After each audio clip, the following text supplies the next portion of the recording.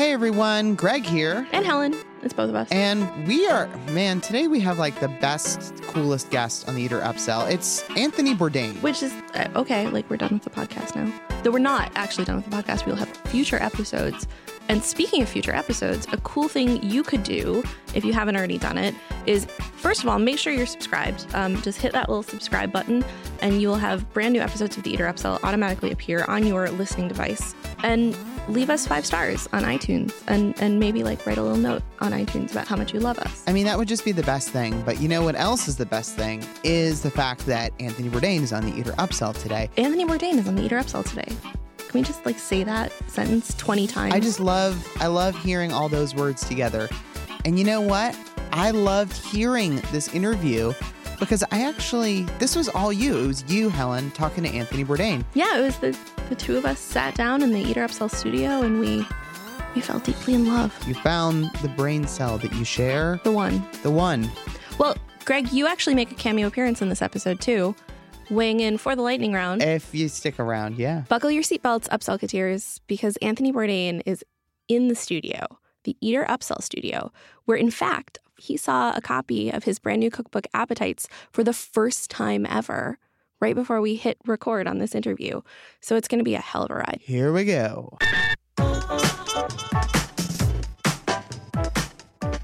The book was definitely designed to be an object that you could hold. I mean, we wanted it to look strange and awesome. And do you know 2 major chains, I will not mention them, objected so ferociously to the cover that we have a special edition that looks like this with a plain white wrapper.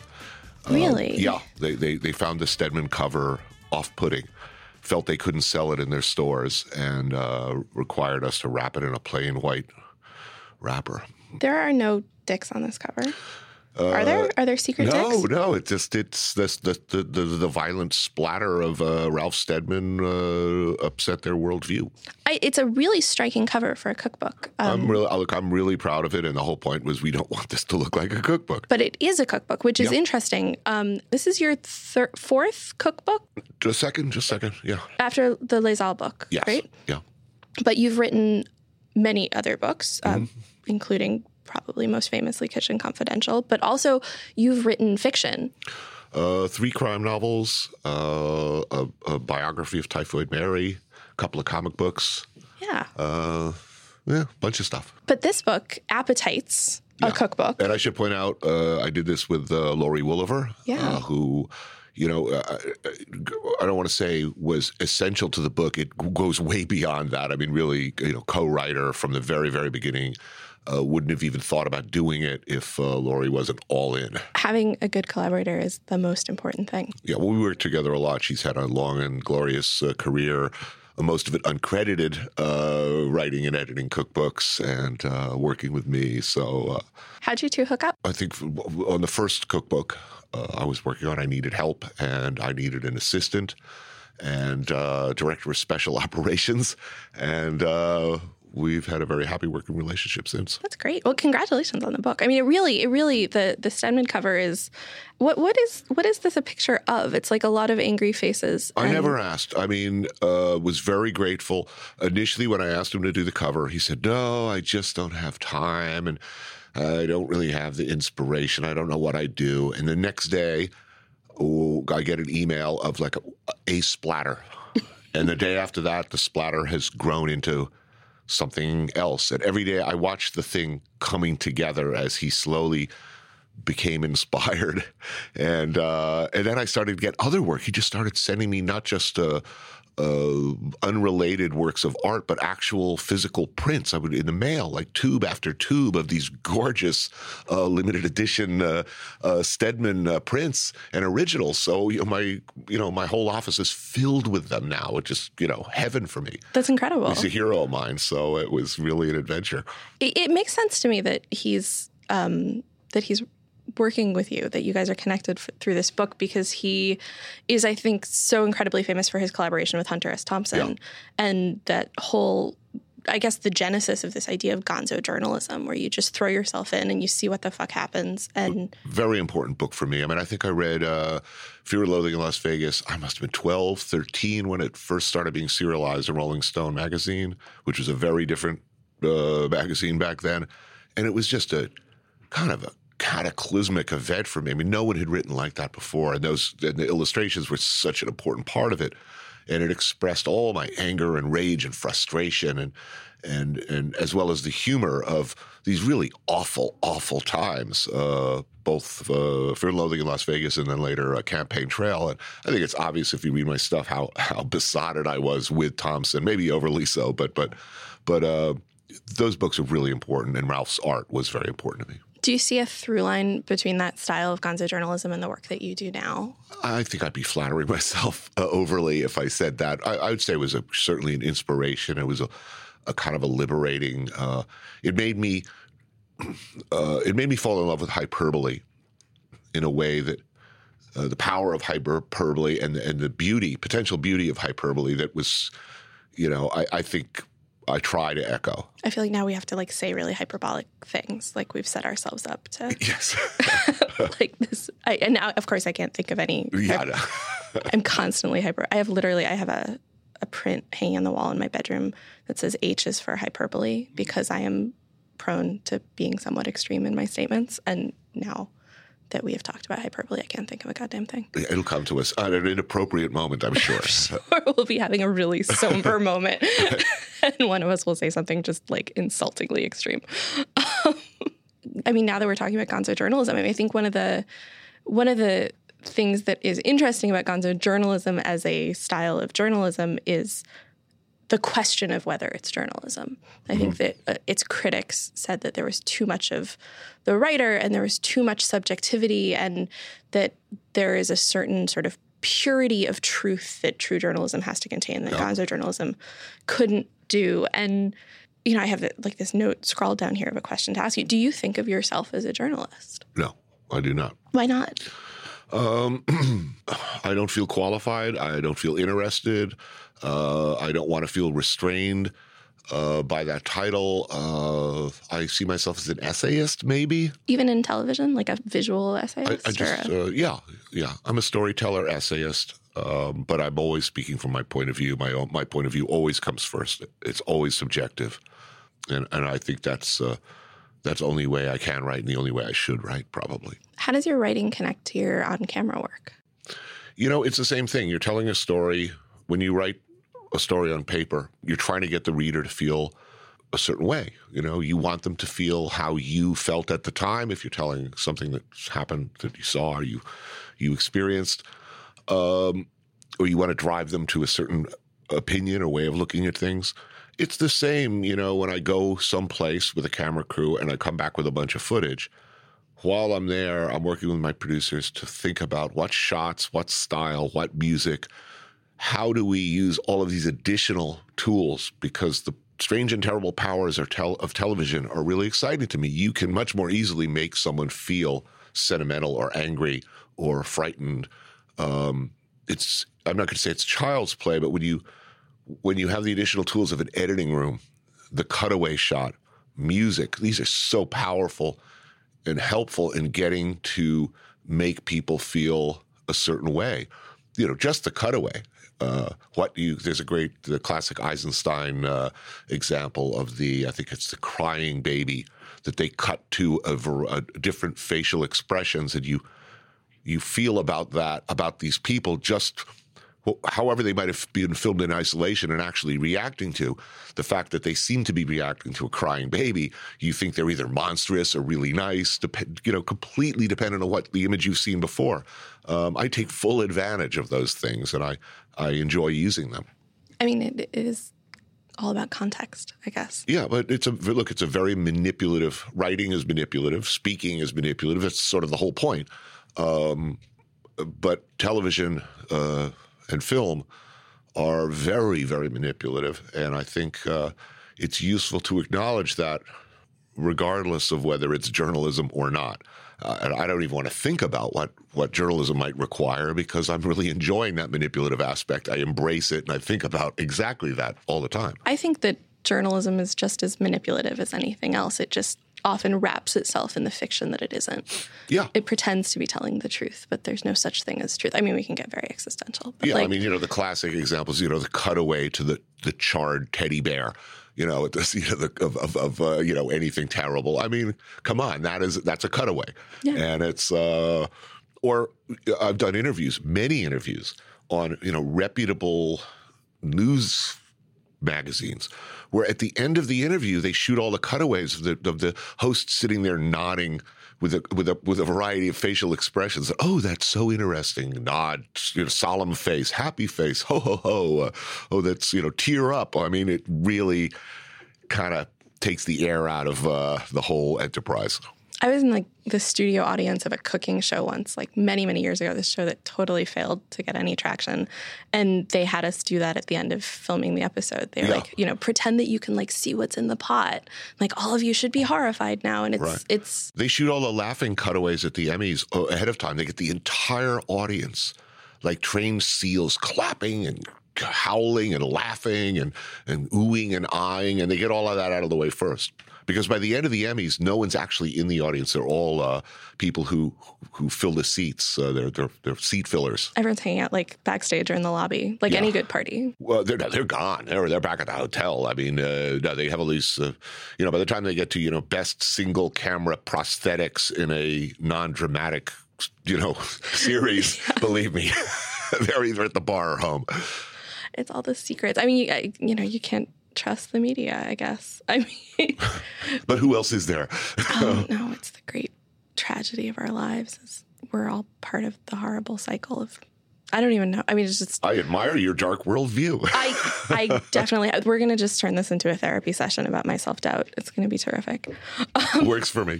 But let's get back to the cookbook, which is an interesting addition to, and you can throw your coffee in my face for saying the phrase I'm about to say, your personal brand. Mm-hmm. Because I think for many of your fans, of whom there are an extraordinary number, you're not really thought of as a home cook.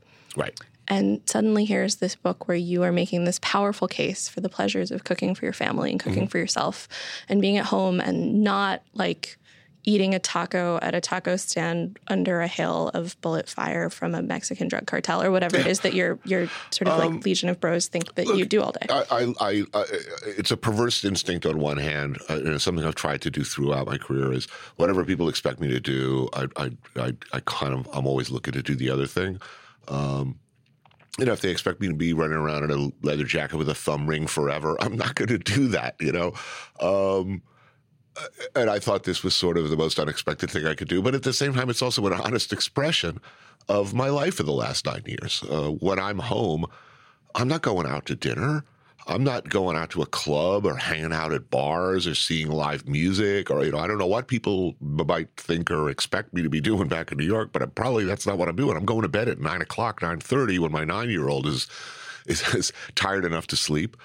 I wake up super early in the morning and I make her breakfast. I pack a little lunch for her. I pick her up at school, if my schedule permitting, and I cook dinner for her. And most of those major food choice decisions are made by my 9-year-old daughter. One with a fairly daring palate, I have to say, as it turned out. She likes variety. I don't know if you've seen Eat, Drink, Man, Woman. Yeah. In much the same way, that's a story of a dysfunctional family where the grandfather is the only way he can really express love is by cooking. And the only way that the others can receive love is by eating.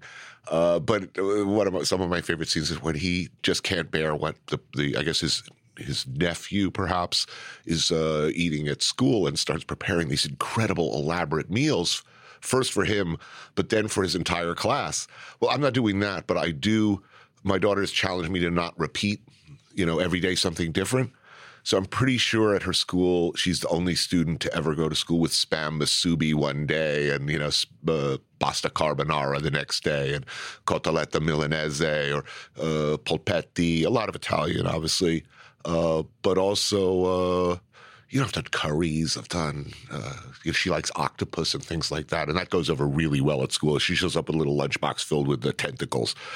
Yeah. She's a star in her class. I bet that's really cool, right? Like when I was a kid, that probably would have gotten me shoved into a locker. But now, kids are really cool now. Well, she goes to school with a lot of Italian kids. Okay.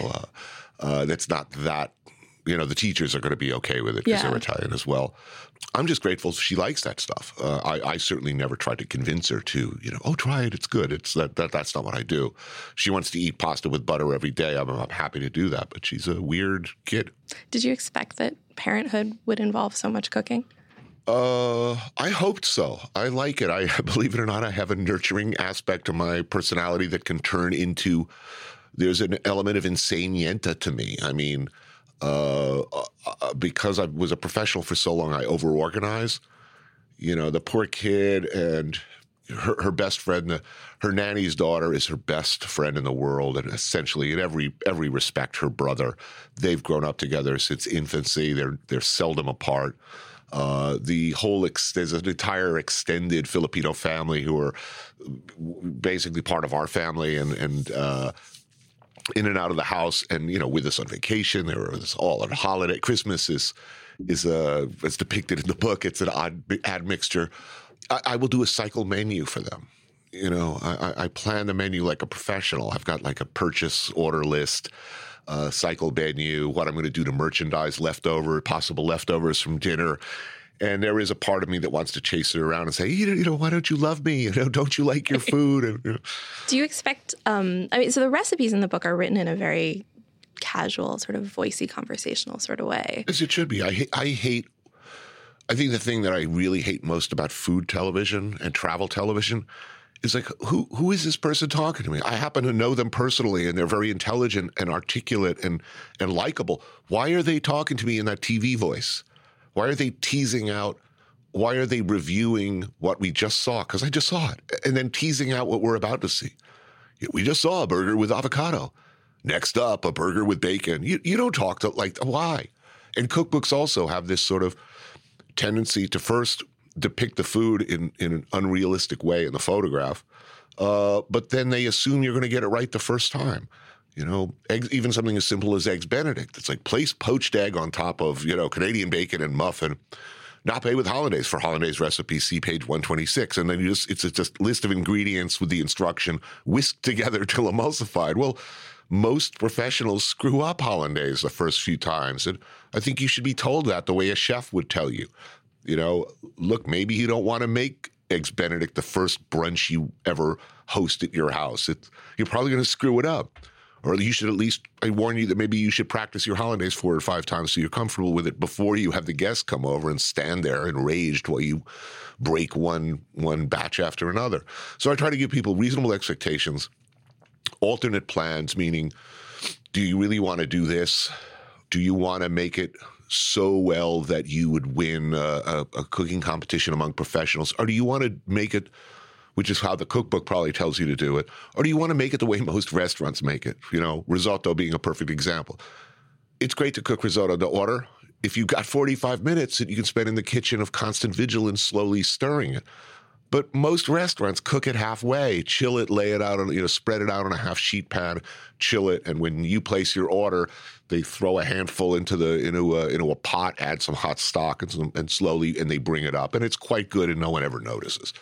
That's probably the kind of, restaurants make those kind of compromises all the time, and it's probably, if you're cooking for 8 people at your house, that's a compromise you might want to do too. Yeah, it's a good tip, and I think that people tend to use cookbooks for dinner parties. I feel like even if you tell someone this is a cookbook for every day. And I'm super stressed doing dinner parties.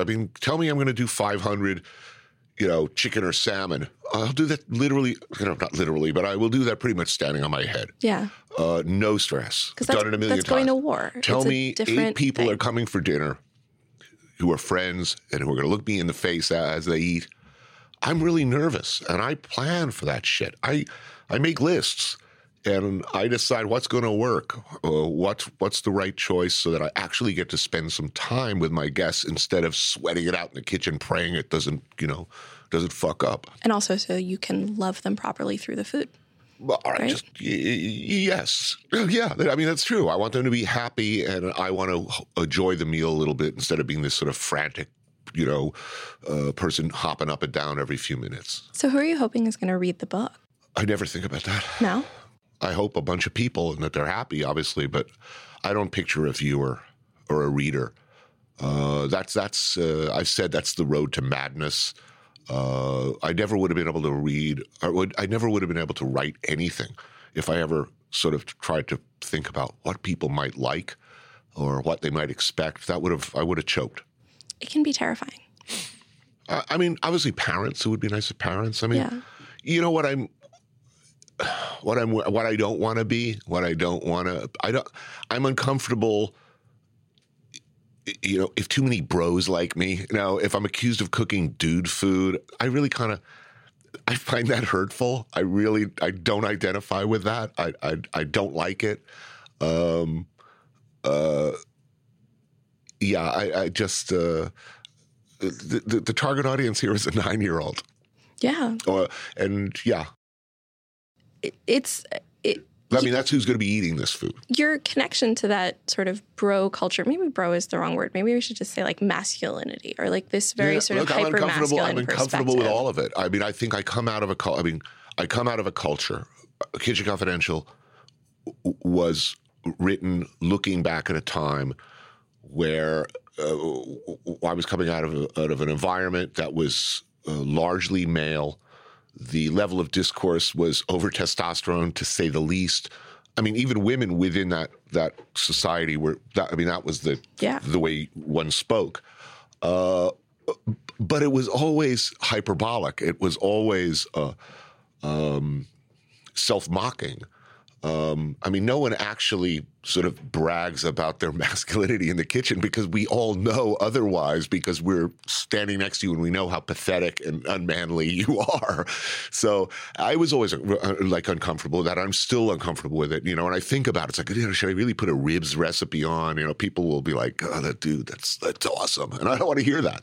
In your follow-up to Kitchen Confidential, Medium Raw, it felt like you did a little bit of intentional dismantling of that. I felt like there was a lot of talking about the dangers of hubris and like the dangers of pushing yourself too far past what the sort of normal limitations of. Well, look, I think a lot of people read Kitchen Confidential and kind of took all of the role, in spite of what was in plain sight, took away all of this stuff that affirmed their own bad choices rather than the big picture. I mean, people would hand me drugs, during book tour. I mean, drugs clearly didn't work out well for me if you read Kitchen Confidential, but people would be like, oh, dude, that's awesome. I want to get high and, snort coke through uncooked penne and do all of this shit, myself. It's like, yeah, but, what chapters did you not read?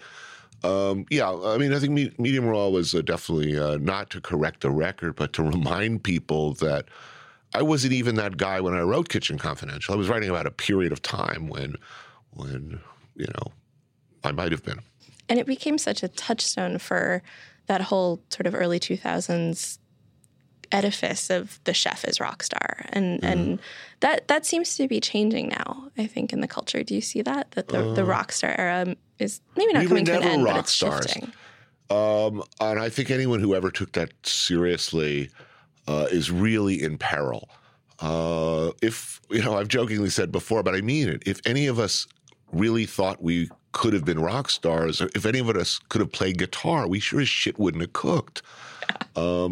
We cooked because there was nothing else for us, more often than not. That's changed. Now people cook in order to become rock stars, and that's delusional behavior. I mean, that ignores the very nature of the business, which is grinding repetition. And if you cannot submit to the life of where the first requirement is consistency and grinding repetition, then you're going to be a shitty chef.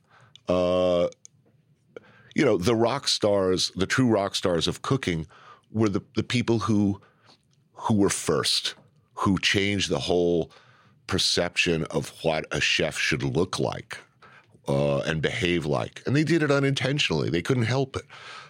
Jeremiah Tower, Marco Pierre White, they were rock stars because there were none like them before. There were no chefs that anyone wanted to fuck before Jeremiah and Marco.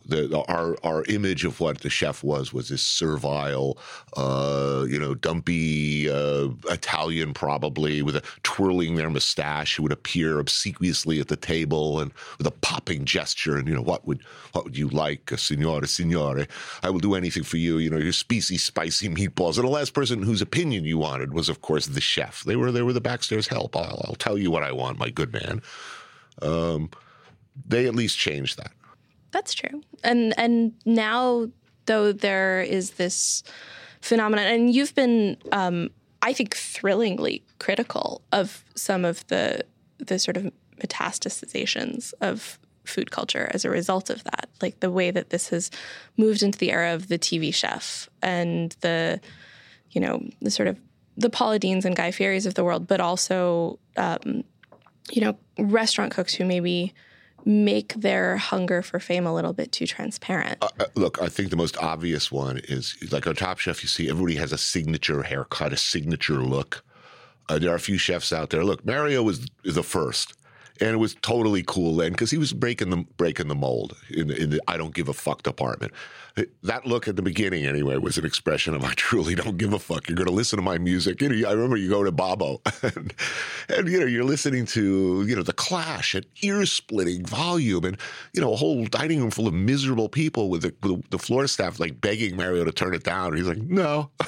But now everybody's got their little look and their skateboard and signature pants and it's some sad shit. Put in 20 years before you get a signature look. I don't know. Maybe I'm being a curmudgeon about this, but when you're 22 years old, you shouldn't be a signature anything. Yeah, I think there's something. Get off my lawn. Exactly. Like I think I think there is something to this idea of like the identity that grows organically over a many year career and life. Yes. And you sort of wake up one morning, you're like, oh, this is who I became. Yeah, I'm fucking 60. I'm not a fully formed adult yet. I'm still learning. I'm groping towards some kind of, something. Right. So to 22, it's like I'm a ready-made product, ready for, multiple units. I'm a little dubious, let's say. Like a fully owned subsidiary of Bravo Media. Oh, and there's some really extreme examples of this that I've worked with and I've seen. And it's like, oh, man, I mean, chefs with their own hair and makeup people. It's like that shit melts over a stove, Yeah, like they're anywhere near a stove, please. It's a weird world. I think like the chef kind of moving to the forefront of the culinary conversation is now. I mean, now it's old hat. It's been 15 or 20 years. And in general, it's been good. Yeah. But it's changed the way that the dining public relates to restaurants. I say the dining public as if that's not us. Like it's changed the way everybody has related to restaurants. And largely in a good way, because you go to a restaurant now not because I feel like a steak, but you want to see what this particular chef is offering. You're interested in their opinion. You can picture someone being in the kitchen who's an individual with a voice, with something to say. You know more about food, chances are, than you did. You have higher expectations than you did. Those are all surely good things. But also, I mean, if you call around to most of the Michelin quality restaurants in this country and you ask them how are things, they're all going to tell you the same thing. I can't find cooks. I cannot find qualified cooks. It is a crisis. We're cranking out chefs out of these predatory cooking schools that have popped up all over America like nobody's business. Why, we're not exactly doing so fantastically well economically, and yet nobody wants like entry-level cooking jobs. No one. It's really hard. Do you think that this is something that is going to be solved through wages or through culture shifts? I feel like there are so many different camps about how we're going to fix the crisis. I don't know. I think at the end of the day, I look, in my 30 years of cooking professionally, let's say 20 of those were as an employer manager. I never had an American kid ever walk into any restaurant I ever worked in and say I'd like a dishwasher job or even a prep cook job, ever. And I don't know whether we can reasonably expect people to do that, even if wages go up. I mean, it's always been an underpaid, bad benefits, if any, hard. But I don't think that's it. I think expectations of these cooks who are rolling out of these schools are that I want to start at the top and transition quickly to my own, food show. Yeah, I don't think it's just cooking, too. I mean, now I'm saying get off my lawn. But I feel like every industry, we see it with people who, apply for senior level jobs and they are straight out of college. And, there is, I think, an exciting sort of sense of I can do it and personal motivation that is coming out of this era, but it winds up manifesting itself in a difficult way. Yeah. Become a celebrity the time-tested way. Make a porn, have your mom leak it, hire a publicist, get in some car wrecks. So what's it like being famous? It's weird. It's not, I can hardly complain about it, but it's weird. It's a weird and unnatural thing. You seem to stay really real. I think because I'm old, because it happened for me, after, in my mid-40s. Your mom released your porn. And then... Yes. So everybody had seen everything already. No, it's just I think, I knew what wasn't going to make my life better already. I'd already made a lot of the really big major mistakes. It's like, oh, I'm famous. I could do cocaine now. I already kind of had enough of that. I don't know. It didn't, and it doesn't thrill me. I'm not angry about it or resentful because it allows me this tremendous freedom to, do these extraordinary things that few people are able to do. Like, travel any place I want, and eat all this great food, and meet all of these people who I look up to and hero worship. And the worst thing about it is, I'm running across an airport and I really got to piss, and some really nice person stops me and wants a selfie when I'm like hopping up and down, It's like, I'm dying. Just bring them with you to the bathroom. Look, it's happened. Really? People, I'm full, midstream, and the guy starts to have a conversation. I'm like, dude, now is like kind of not the perfect moment. You kind of got to admire his complete lack of boundaries. Alcohol will do that. Yeah. I guess that makes it a little bit less admirable. It's not bravery then. It's just booze. Let's talk a little bit about the show, which is in its 8th season? I 7th? think so. Some very high number as far as TV seasons go. We shoot from September through to the end of June, sometimes into July every year, in basically one go. But what we shoot, 16 shows, are split into 2 chunks that are released as independent seasons. So how the network sees it and bills it is different than how we who make it see it. I think it's our 4th year. But over the life of the show, it's evolved in a really fascinating way. I think actually we can sort of track it by, we do recaps of the show on Eater, and you can see our Facebook commenters over the years have started saying with increased frequency, I like this better when it had less politics. Mm-hmm. And so was this a choice, or is it something that sort of grew organically? I just think it's a matter of I'm free to notice the elephant in the room. If I'm eating in Laos and a guy I'm eating with is missing an arm and a leg, it's worth mentioning, or at least asking, hey, fella, what happened?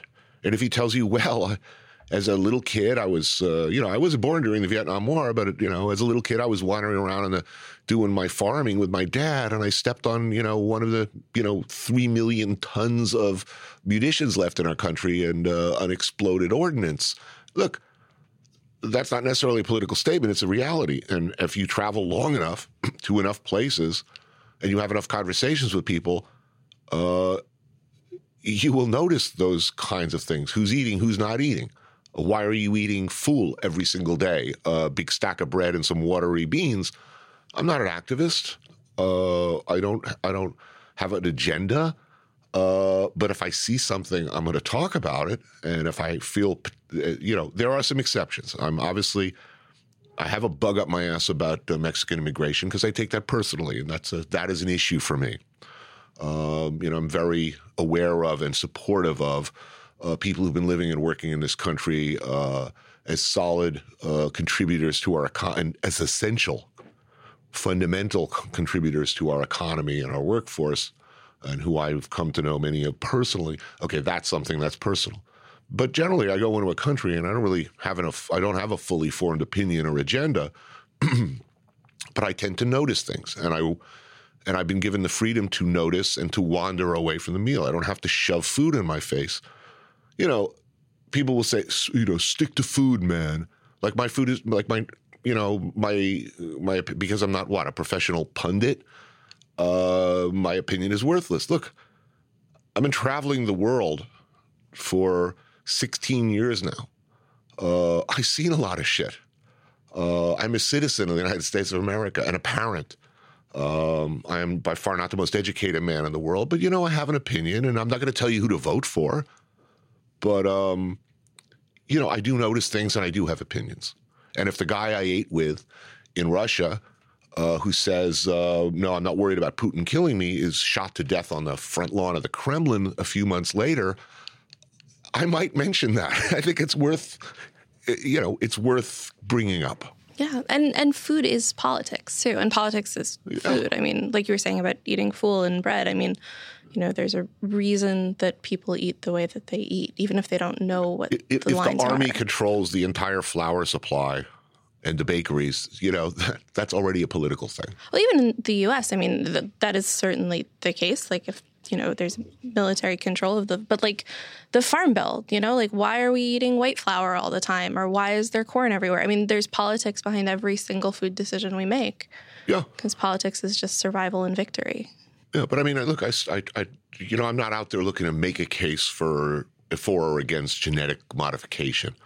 But if I'm having dinner with somebody for whom that seems to be an impactful issue, I'll let them talk about it. And your show has, even though you say you're not an activist, there have been some pretty extraordinary results. Like you mentioned Laos, and was that the episode where a senior Obama official said that they hadn't really been thinking seriously about the landmine crisis there, and they saw your episode, and they're just like, shit. They committed $90 million to a bomb cleanup in that area. Which is extraordinary.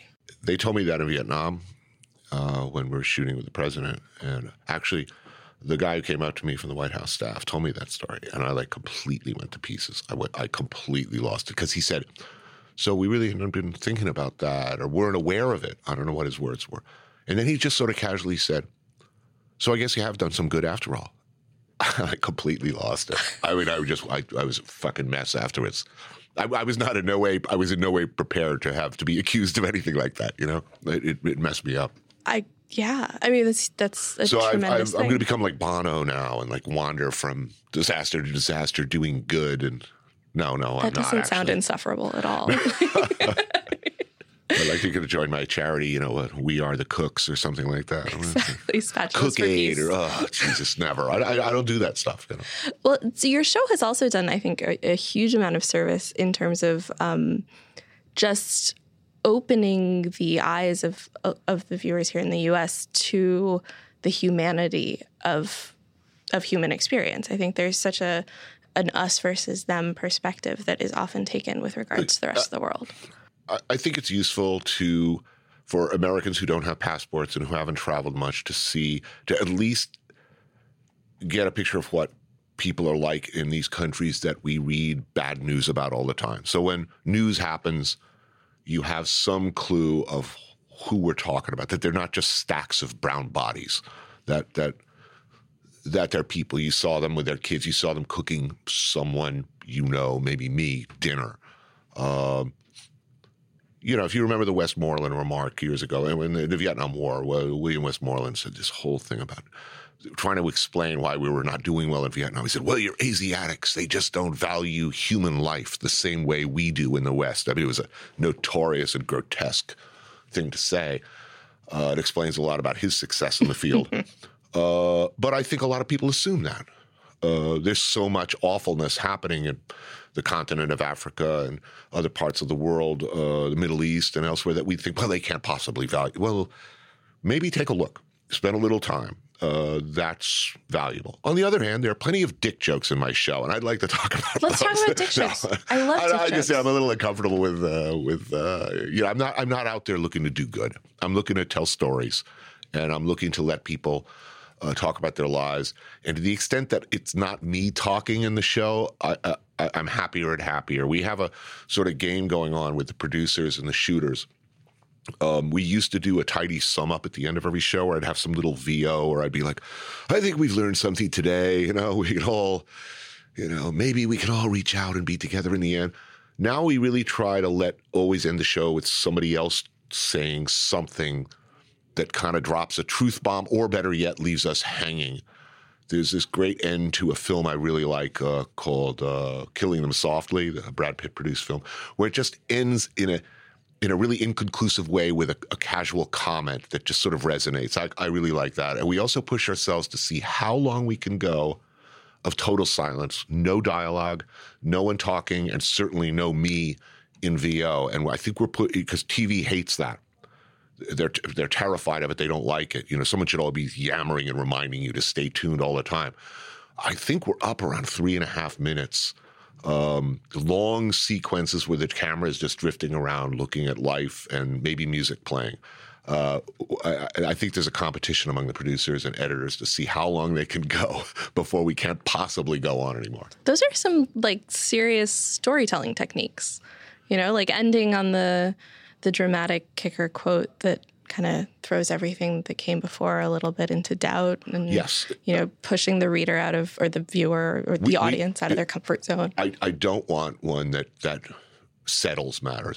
There was, when we did the Jerusalem Palestine episode, the first edit ended with a cutaway to flowers growing on a hill. And I went fucking berserk. I became a monster. I was just like, this show is not going to end with fucking flowers growing on a hill. Okay, puke on the ground. Oh my God! I don't know what show did you just watch, but I don't see a lot of flowers growing. It's a symbol of hope, Tony. For a new day. Maybe we can all just frolic in the fields together, blossom together like the flowers. Not in this lifetime.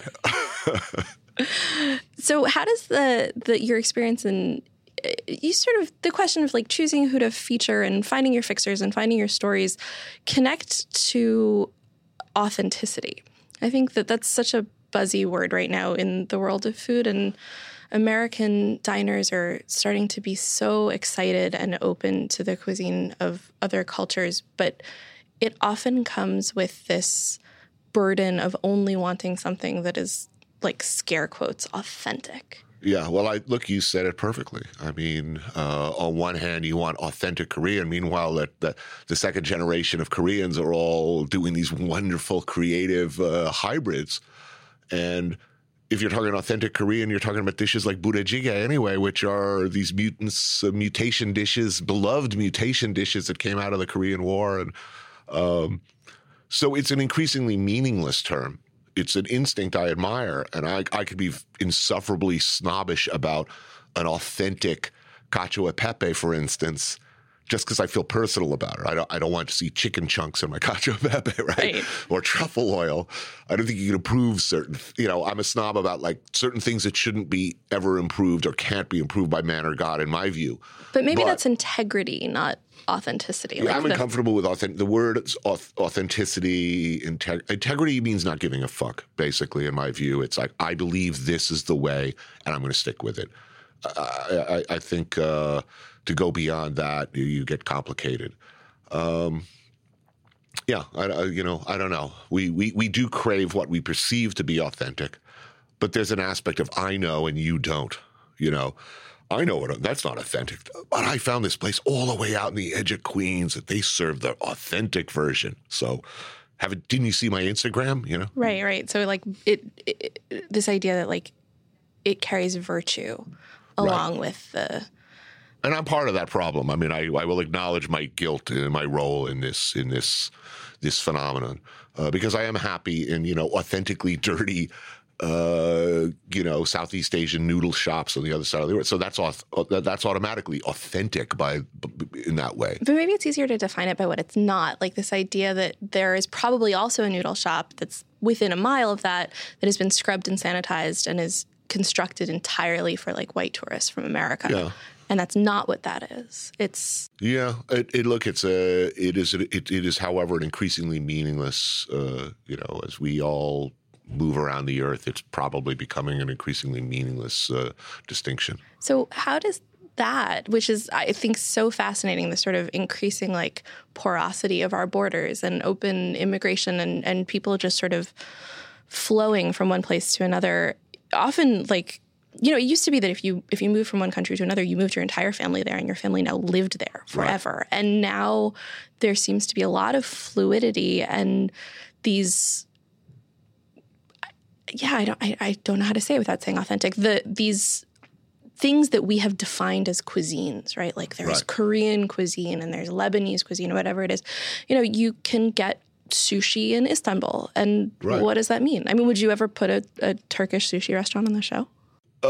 Look, never say never because, look, the most extreme example is pasta with tomatoes in it, authentic. I mean, it's not an Italian ingredient. And I mean, how far do you have to go to be authentic? I mean, I know how I feel in my heart. There's obviously a line that when you cross it, I get cranky, but I'm an old fuck. So what's the line? There's certain hybrids where I'm really super dubious.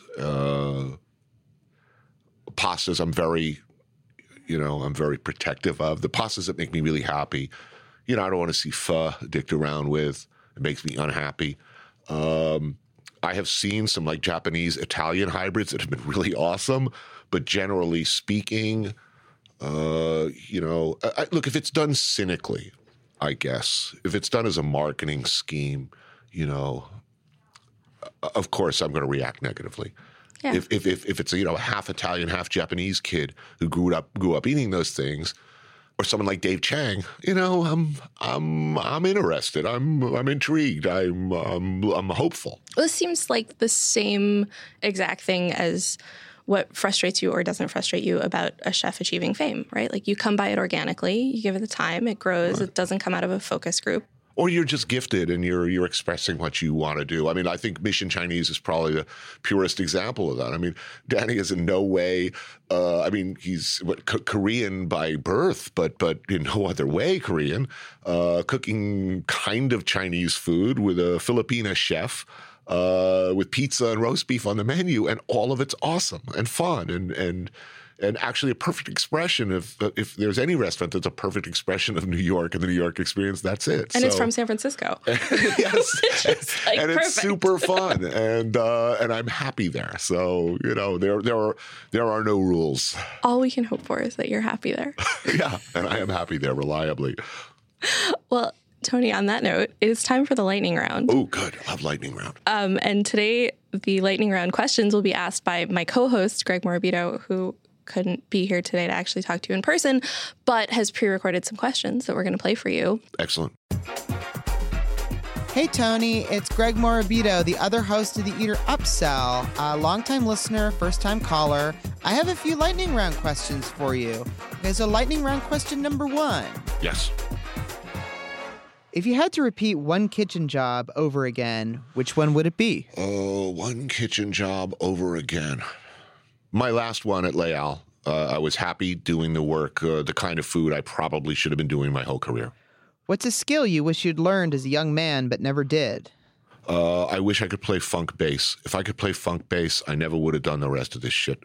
Can you play non-funk bass? I cannot play bass at all. I'm completely inept with all musical instruments. But in another life, I would be Flea or Bootsy Collins or Larry Graham, and I would just play awesome funk bass in a not particularly successful funk band sometime in the late 60s, early 70s. I'd be the bass player in Sly and the Family Stone, and I would die happy. But happy. I could totally see you doing that. You fit right in. It makes a lot of sense. Okay, next question. Which person in the food world do you wish you knew better than you do? That's a very warm-hearted question. I wish me and Jiro Ono were real buds. Hanging out, hammering back drinks. Yeah. Does he have buds who he hammers back drinks with? He does. Yeah. But they're Japanese, and Joel Robuchon, who I think is the only Westerner who he really admires and respects. He thinks well of me, I think, but we're not, hanging out. You don't text at 3 a.m., up kind of thing? No. What's up, bro? You should start doing it. Snapchat him. Do the dog filter. Well, it's funny because, I had a kind of a tough experience with him. He was very unhappy with the show. And I thought, well, I guess I don't know what's up. And then every time I look at Questlove's Instagram, he's there hanging out with Jiro. they're like high-fiving behind the bar. And I'm like, whoa. Do you feel jealous? I am jealous. Total FOMO, right? Yes, I am totally jealous. Man, you're human. You're so real. I feel jealous all the time. I can't even look at Instagram. I'm choked with envy. It's all constant the time, bile in my throat. I'm just like, how are these people having amazing lives? Why am I not there? Welcome to my world. It's great. It's so good. I love it. I'm so happy. All right, Dan, what's next? What's one thing that people don't understand about you? I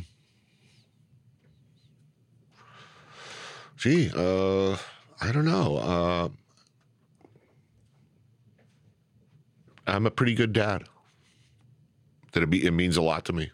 That I am no longer the star of this movie or any movie. It's all about the girl. What does it mean to be a good dad? Look, I don't know how other parents feel, but how I felt this, the second I saw my daughter corkscrew out was I am really no longer the star of this picture. And that was both a shocking realization and a huge relief, to realize it's really always going to be her first. To give yourself over to somebody like that, to have every decision you make in your life through that prism, to enjoy, to be the father of a young girl in particular is a really glorious thing. That's lovely. Now I'm getting emotional. Okay, well, I think we have one more question, which will probably radically change the mood in the room. So hit us with it. Would you rather cook brunch hungover every day for the rest of your life or live at LaGuardia for the rest of eternity like that guy in The Terminal? I think I'm going to go with LaGuardia. They've got better food there than they used to. The food has improved somewhat. They're making some renovations, and you would have a constant influx of people, whereas if I was making brunch, the smell alone, I couldn't take it. I can't go back to that. It's the smell of the worst, most desperate times of my life. I'm a very good brunch cook, but that would be worse than a death sentence to me. That would be like, real purgatory. No, I think I would be more hopeful with more possibilities for something, anything, stuck at LaGuardia. As awful as that might sound, for me, really the lowest, most shameful, painful, hopeless times in my life were when I was working as under an alias as a brunch cook. My alias, by the way, was Napoleon Bourdain because I needed the letter N on the check. Why? I'm not. There's some statute of limitations questions here, okay. So I don't want to really go into that. We can go into this off record. Yeah. So LaGuardia rather than brunch.